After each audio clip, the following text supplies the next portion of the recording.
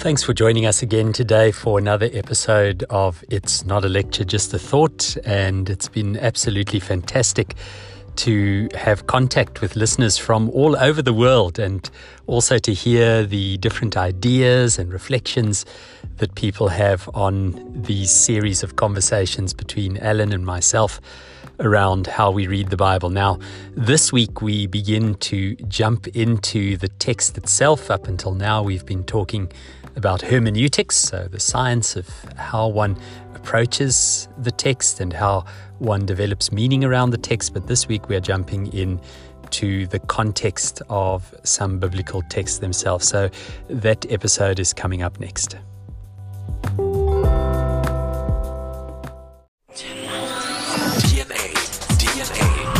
DNA with Dion and Alan.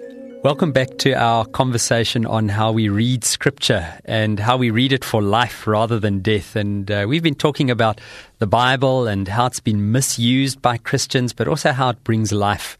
And Ellen, one of the things that you and I have talked about off air that I'd like you to talk about a little bit now is this whole issue of context in the Bible. Now, I used to teach students at the university how to get context in the Bible, and some of them used to say, gee, this is a very boring, unnecessary thing. We just want to find 4 or 5 verses that support our point and preach a sermon. So tell me a little bit about the importance of this issue of context. Well, context gives meaning. Let's give an example. Jane loves John. Jane loves John. That's the only statement I'm giving you. What are the possible meanings of that statement? Jane loves John.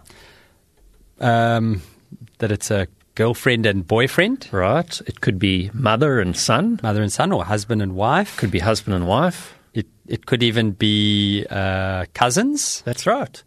In fact, they could even be goldfish. We don't know. If it's just Jane loves John, we don't know what that means. Only if we have a sense of context can we work out the meaning. Context gives meaning. Give you another example. In 1675, there was a fire in London, and subsequently, the foundation stone, about 9 or 10 years later, the foundation stone was laid for the building of St. Paul's Cathedral. And Christopher Wren was the architect.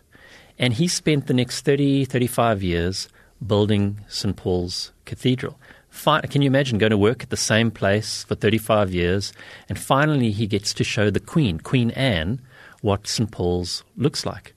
Now imagine, you've been working for 35 years and you waiting with bated breath to have the Queen tell you what she thinks of it. Now, this is basically your whole adult life, every Absolutely. thought, every bit of energy into this project. And this is what she says.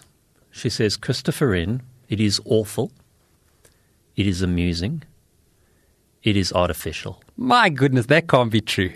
That's what she said. Now, how would you feel? I think I would have been absolutely obliterated. Right, devastated. I mean, my whole adult life's work. What would you want to do to the Queen? I think I'd want to throttle her. I'd certainly, if I couldn't do it in public, I'd certainly say a few terse words about it to the newspapers. I'm sure you would. But if we read in Christopher Wren's biography, we read that he was so grateful for her response. He bowed down and thanked her. Now, there must be something wrong with Christopher Wren. Well, no. You see, in those days, in the context of 1675, all right, the 17th century in England, in those days the word awful meant awe-inspiring. The word amusing meant amazing.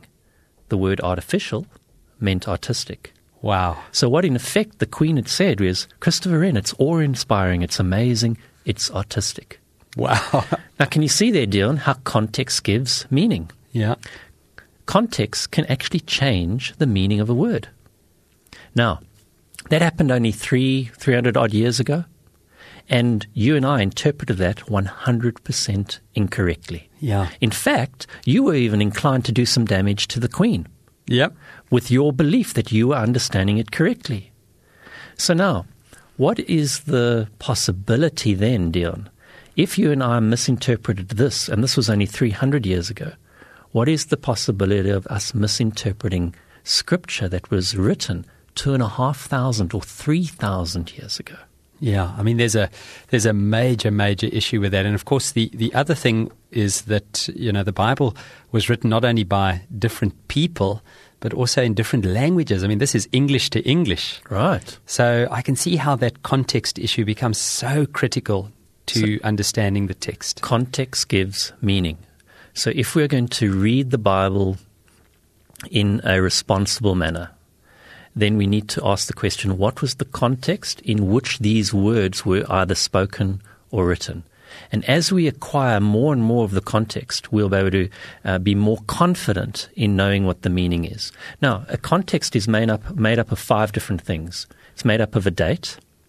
It's made up of an author, an audience, the actual writing that we have in the manuscripts, and then the social setting.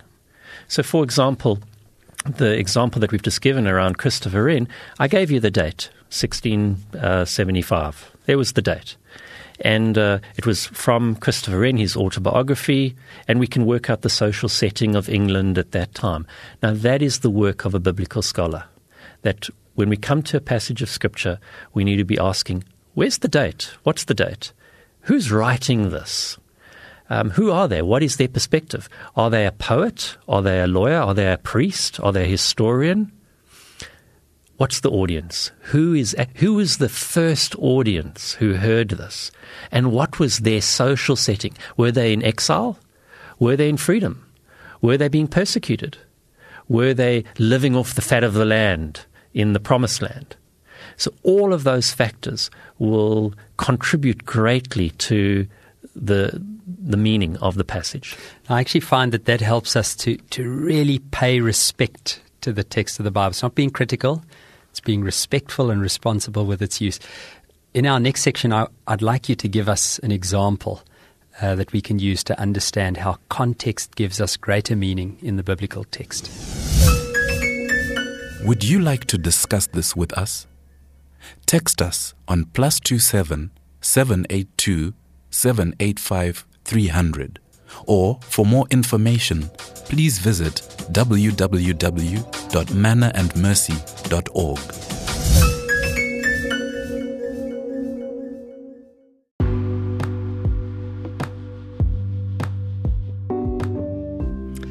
Well, thanks for listening to this episode of It's Not a Lecture, Just a Thought. And I'm sure like me, you're keen to get into listening to the actual discussions of different books in the Bible, different authors of different books, different narratives.